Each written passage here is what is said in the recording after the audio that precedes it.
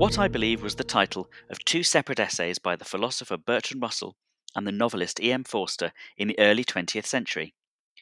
These two humanist activists set out their approach to life, their fundamental worldview, in a way that was accessible to all. I'm Andrew Copson, Chief Exec of Humanists UK, and in this podcast I'm talking to humanists today about what they believe, to understand more about the values, convictions and opinions they live by.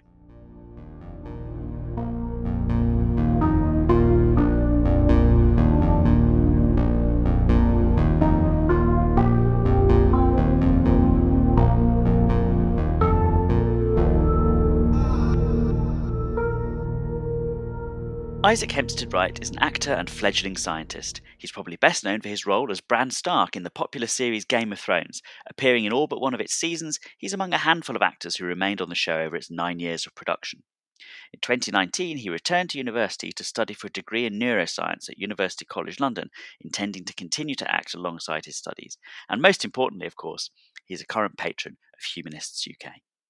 Isaac, thank you for joining us on What I Believe. Thank you for having me. Now, you're studying science at the moment, specifically neuroscience. What was it that made you choose science? Well, I think from a young age, I've always just been interested in approaches to trying to understand what on earth is going on, really. And I've always been interested in topics like philosophy and thinking. And to me, in the current age we're in, a natural extension to that was to study neuroscience, because I can't think of anything more fundamental, really, to understanding, what reality is than to try to understand the organ through which all of reality has ever been perceived. All of written history has come through a brain. So to me, it's sort of the natural progression of trying to understand what's going on, and an excellent scientific toolkit for answering the big questions. That's an interesting approach to science. That's a very humane approach to science, because rather than some people who are interested in studying science, you might ask them the question that I asked you, and they might say, I want to find out, the truth about stars or atoms, and they might say they give the same initial answer that you did, and say they want to find out about reality, and therefore they want to find out about the stars. But you're saying there that you want to find out about reality, and therefore you want to find out about the organ through which reality has been created and perceived. That's a little bit different, isn't it? I think so. I mean, perhaps you could see it as, quite reductionist, but in my view, it's just a very logical way of looking at things, and it's so clear how important our brains are to interpreting everything. There is nothing without the machinery inside our heads decoding it all, and where before it took, Immanuel Kant exercising his skills of pure reason to try and work out what space was and how space and time existed. Now we have electrophysiology and people like Professor John O'Keefe finding place cells in the hippocampus, which create a sort of cognitive map. So it's just a sort of different approach, I suppose, to modern philosophy. Are you going to be one of those scientists, do you think, who sees philosophy as having been superseded in due course by science? Gosh, I think that's a very loaded question. Well, you mentioned once Kant, now this. There's an implication there almost that's the days of Kant are over, and now we know something more. I mean, in my view, presently, and of course it will obviously change the more I do of it. To me, it seems the natural, logical progression. Yes, I think it's when you have the means to actually delve into the sort of soup of cells that we know beyond reasonable doubt is what gives birth to thought and reason and vision and so forth. Why you wouldn't try and take a scientific approach to understanding that, it's beyond me. What would you say to someone who said, well, by understanding the human brain and mind, as you've set out to do, you might find out something about how human beings perceive the universe, but you won't find out really about reality? The idea that somehow there's you'll only be looking at some interpretations of reality rather than reality itself. I mean, this question comes up all the time for people who, not just scientists, but people who make human beings the measure of other things too, like the measure of morals and the measure of meaning and so on. There's the accusation that can come at you. Well, that's not really all there is. There's another reality independent of our perceptions that you're at risk of not understanding or of ignoring. No, totally. And there is a fundamental conflict of interest in humans studying the human brain, in that we're stuck in it. You can't get out of it. You can't really look at it, in inverted commas, objectively, because you're studying it using it, which is a bizarre kind of paradox, which I find quite neat. But that being said, just as humanism is about sort of reason and rational thinking, it's a rational approach to not only absolutely look at the physics of how the universe exists and what matter is and what time is and so forth, but you must account for and control for the way that we interpret that in the first place, and I think the interplay between the two reveals things about both. Where do you think this desire of yours comes from to understand? It seems to have been something that's always been instilled in me. I grew up in a sort of in a non-religious household, and I have always been interested in truth and logic and finding things out. My mother told me an anecdote, which obviously I don't remember, but apparently as a sort of 4 or 5 year old, I'd been dragged to church at Easter, and the kids were up on stage doing some kind of Easter story with the vicar, and it came to the point where Jesus rose from the dead, and apparently I piped up on stage and asked the vicar how, in front of the whole congregation, how on earth did he do that? So thinking of that, I think probably I've always had a sort of curiosity about understanding things and trying to make sense of things. It's never satisfied me just to be given one answer. I'm always then looking up the reason behind that, or where that's derived from, or the logic behind it. I suppose I've taken that for granted, really, but to me it's the only way to live one's life. It's so fundamental to kind of living in the world to understand it. It is the sort of thing that people take for granted if they've had it, especially in their childhood. But I mean, some people don't have it encouraged. Were your parents particularly interested in nurturing this tendency? Yes, definitely, and sort of always just encouraging inquisitiveness. And I went to a school where, again, I had some fabulous teachers. I recall who I had a wonderful RE teacher, actually, who would run a weekly philosophy club that we all used to go to. Although, interestingly, he did also put on my report card once that my vehement atheism was distracting me from understanding the merit of religious viewpoints. So, that's a strange charge, isn't it? I wonder if you'd have said the same to a very religious child. I know, yeah. For sure. But yes, I was lucky in that I had parents who encouraged rational thinking. I had peers who encouraged it, and so naturally I kind of gravitated towards things that were about reason. Were they scientists, your parents? No, not at all. My mum studied linguistics, and my dad, which I suppose maybe I'm being very rude there. I suppose there is lots of science involved. Yes. And my dad is an artist, an art teacher, and then my stepfather is runs a printing company. So, right. So all sorts of different. But they were science friendly, obviously. Definitely. And did you always think, when you contemplated your future education, that science or neuroscience was the field for you, or were there any others you considered?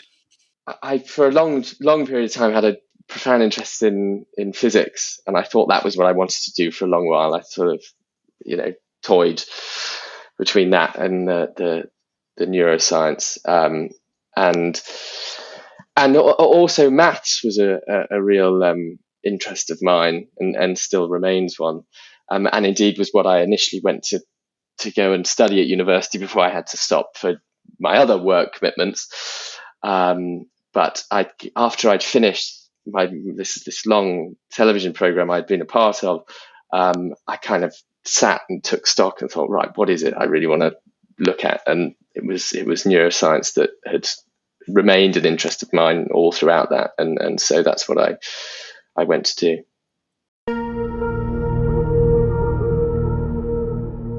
Hi, this is Andrew, appearing halfway through the podcast to remind you that this is a podcast from Humanist UK, the national charity working on behalf of non-religious people to advance free thinking and promote a tolerant society. If you'd like to support the podcast or find out more about the humanist approach to life, Humanist UK, or the work that we do, you can find out more at the Humanist UK website, humanists.uk. And if you like what you see, please consider giving us your support or joining as a member. Let's talk a little bit then about the other career that you've had, and I suppose it is a career, a long-running career, although it happened to you while you were before you were an adult, who could have an adult career, which was obviously being an actor in a very long-running, very famous television series. I should think that might be, it might be too early for you to say. It might be something you look back on later in your life and think about the effect it had on you and what it did. But it must have shaped you in very significant ways, because you were doing that for longer than many people do a lot of things in their lives, maybe anything in their life. Tell me a little bit about it, not from the point of view of the experience itself, but how you think it shaped you. How did you first get into it is the question. I don't even know that. How did you first get into it? Presumably some sort of auditions.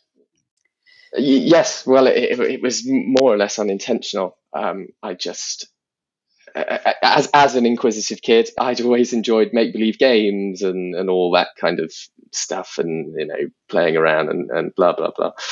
The show back then was pretty much unknown pilot episode that was sort of doing an open casting call for anybody to come and have a shot at it. And at my local drama group that I attended at the weekends, got wind of it. A very, very lucky coincidence. I looked the right way. I listened clearly to the direction, and they they went, right, we can work with him. And yes, and so began what I had no idea at the time would be the most sort of extraordinary 10 years, perfectly coinciding with my own adolescence and growing up. And so obviously it has shaped me profoundly. Almost every key, event one goes through in their youth has in some way been connected, in my case, to this program. But at the beginning, you went into it just having fun. Is that why you were acting? You were just having fun?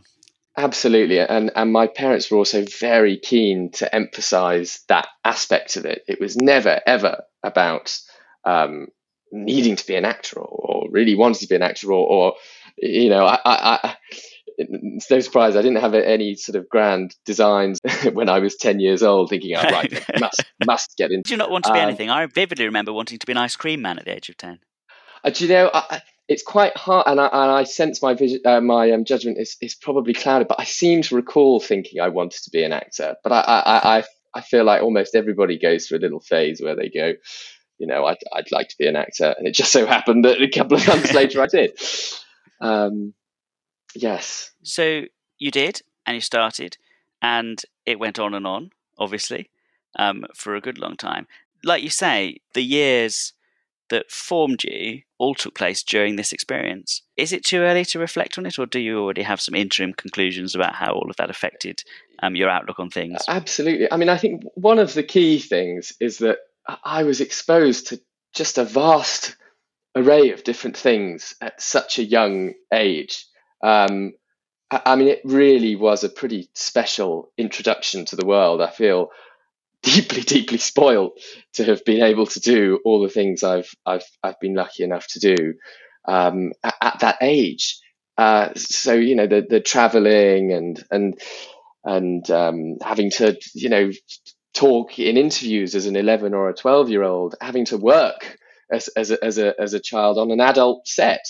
I don't mean just in terms of the content of the show. I mean in terms of the fact that I had to be there on time and all these things that are obvious, but to a child is a pretty abrupt introduction to the world, and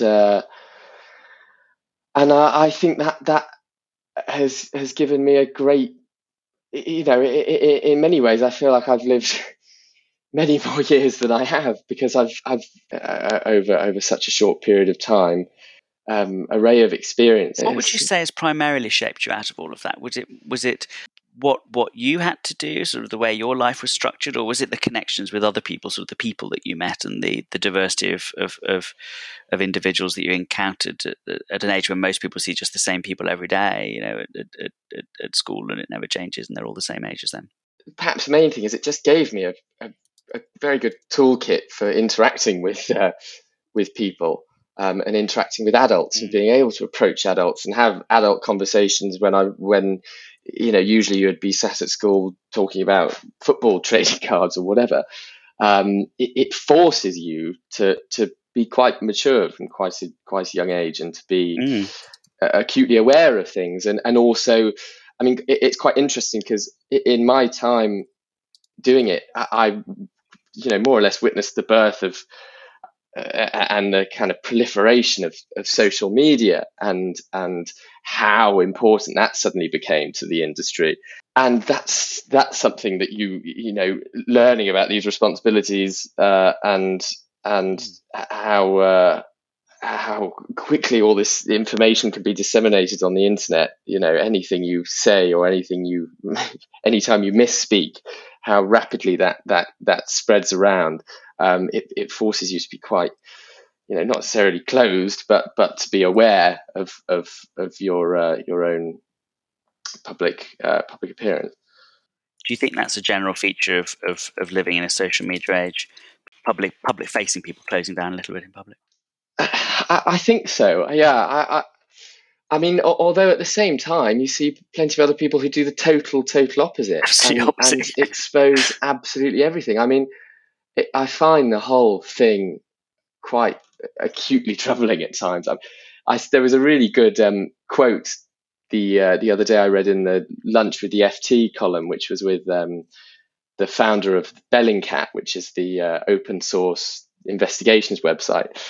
And he was talking, Elliot Higgins, and he was talking about whether he would give his children a smartphone. And he said, I think you might as well give them a crack pipe, because it's going to mess them up just as much. And I thought that was a very potent way of putting it. But totally true. I mean, the bizarre thing with it is that, like any kind of era-defining moment, like splitting the atom or whatever, there are inevitably massive benefits from it, and huge applications to it.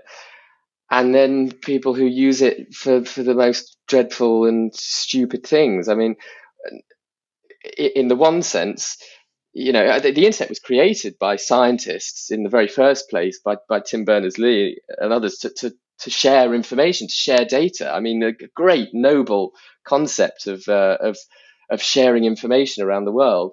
But at the same time, that now means that some of the very stupidest and malicious people can pass information on in the blink of an eye, and so you have this weird dichotomy of it.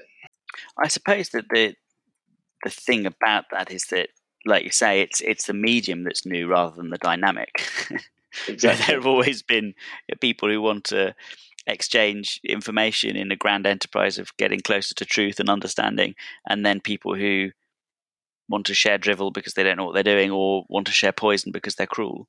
It's just a new form, isn't it, I suppose? But it's a very graphic and vivid, and I suppose it reaches further than ever before, I guess. Absolutely. And where before you were actually physically limited in terms of passing information on and passing ideas on. If you had some it might be a brilliant idea or a crackpot idea. You couldn't run out and tell 4,000 people. You might be able to walk down the road and tell a few, or write a letter in the post, or whatever. But it meant that you had to spend more time reflecting on your own ideas before you could really actively spread them around. You were forced to sit and think and consider things. Where now, the second you come up with an idea, it's you can spread it out. You can, without having to think twice about it. It's all across the globe, and everything is just so much more reactionary and less well thought through, perhaps, as I think the past 4 or 5 years have been testament to in the USA. Were you ever a victim of social media in your as you were growing up and in this program, or were you actually okay in the end from all of that? I mean, for me, more or less, it was okay. The girls in the program are a billion times worse. The worst, although I can remember quite vividly, there was one particular season, and my character, for whatever reason, wasn't pleasing the audience, and I suddenly ended up with a barrage of messages telling me how ugly I was. And what on earth happened to his nose? And of course, I was growing up at the time, but you have to, you have to just have a thick skin when you deal with all that. That is nowadays part of the job of being an actor. Is that your reaction to it? There's a personal reaction of growing a thicker skin. Does it change though how you yourself behave to others? I mean, absolutely. It still is completely beyond me how people can sit there behind a computer and think it's acceptable to give out all this vitriol to total strangers. Even if I had never had the whole experience of being on the show and having social media and being in the public eye, there's no way on earth I can ever imagine myself finding it reasonable to use anonymity as an excuse to abuse people. But again, I suppose it comes back to the fact that these aren't new things. It's just a new way of doing it. A little while ago, you said something that was interesting, which was when you were talking about having fun at your drama club. You related it to science and the joy of finding things out. And you said, of course, as I was a curious child, I also had great fun with make-believe. And that's actually quite provocative as a yes, as a I suppose it is, actually. The idea that there's a sort of connection between the tendency of wanting to be curious and find out the truth and the tendency to want to be inventive and make-believe. Did you mean that? True. Okay, yes, you've picked up on that. Well, I suppose what I mean by it is the fact that they're not entirely dissimilar. Certainly, in the brain of a child, you think about it's about stimulation and keeping one's mind active and of course that can take different forms. But I would stand by that they are linked. And there's I mean, obviously there's an incredible amount of inventiveness that's required in being a scientist and thinking original thoughts. But yes, yes, I hadn't picked up on that. Well, I suppose I think what I took you to be saying or implying was that there was that what connected those two was sort of creativity and imagination, and that both those things were deployed in acting as in science. Yeah, and I suppose that's right, isn't it? Because scientists have to be creative as well as curious and imaginative as well as factual. Yes, well, it's no good just being a robot, I mean, you could get a robot to do the science if that's really the case. The reason we still have humans doing it is because you need the creativity and the originality and the thoughtfulness. Was there ever a revelation in your sort of? I don't know actually. I mean, maybe you could say how your formal education unrolled. I mean, were you in school more often than not, or were you working when you should have been in school? But at the same time as answering that, well, actually, as a factual matter, did you have a full sort of schooling, or presumably not? You had some time on set where you weren't in school. It was pretty interrupted, but again, my parents were very, very good at making sure I didn't lose sight of that, and didn't lose sight of school and education. And they were really very formative in ensuring that that was still a major part of my life. Because at that age, especially, I mean, I can't think of anything sillier than to just abandon one thing at that age and do another. That's the perfect time to be trying out everything you possibly can and experiencing everything you possibly can. And I find the idea of just leaving school and acting not necessarily a particularly wise one. But yeah, the majority of my schooling was still at school. But it meant therefore that I had to be very organised and make sure I kept up with things when I was away. And in your education, as your education unrolled and you became interested in wider fields and then presumably narrower fields in order to take you directly into science, was there ever a particular concept or idea or a moment that was the sort of the wow factor that took you into the field you decided to go into? Gosh, I think there isn't for everyone. I mean, for me, I remember when deciding to become an ancient historian at university, it was and I could trace that back to the moment when I suddenly realised that there was just this incredible story, this incredible long story that was longer than my mind just was bigger than I could ever have imagined going back all this time. And I think some people do sometimes have a moment when they thought, gosh, yes, that's it. That's what I want to understand. I can actually think of a moment when I had started studying it, when it really, because I can remember when I went to go and study it, I didn't necessarily think, right, this is me now. I was kind of just doing it because I'd come off this, massive thing, and I wanted to try something that I had always been interested in. It wasn't, I hadn't necessarily been bitten by the bug, as it were, then. But I can remember in my first year studying all about. We did some really interesting modules in the actual physical systems that transduce light and sound and form this perception that we completely take for granted. And I found actually studying the intricacies of perfectly boring little molecules that play a very tiny part in a huge cascade of reactions that then lead to this almost intangible feeling of perception and consciousness. I remember finding that it kind of dismantled reality for me almost. It was a real moment of going, oh my goodness, this is. I felt like I'd stumbled upon something that very few are able to. I felt like I'd been let into some kind of secret society. That's the feeling. Yeah. And going, oh my, this is really how this all works. And then from that moment, I thought, well, it really was a moment that's like, how on earth could I ever not look at the world like this now? Well, those sort of mind-altering moments are hopefully the ones that recur throughout a formal education anyway. And if you do become a professional scientist, if that's what you decide to want to do, hopefully I suppose that's what you're always chasing. Yeah, absolutely. Those sorts of moments. Inquiry and truth. The joy of finding things out, question after question, and creativity and imagination essential for science and make-believe alike. Isaac Hempstead Wright, thank you for telling us what you believe. Thank you very much. That was Isaac Hempstead Wright telling us about his life and his outlook on the world as a humanist for the What I Believe podcast. What I Believe is a weekly podcast from Humanist UK, and this was the 6th episode of the 3rd season. We'll be releasing new episodes every Thursday. If you'd like to support the podcast, find out more about humanism, Humanist UK, or the work that we do, you can find out more at the Humanist UK website, humanists.uk. And if you like what you see, please consider joining as a supporter or a member. You can also, to find out more about humanism, purchase the Sunday Times best-selling The Little Book of Humanism, available now at all good bookshops.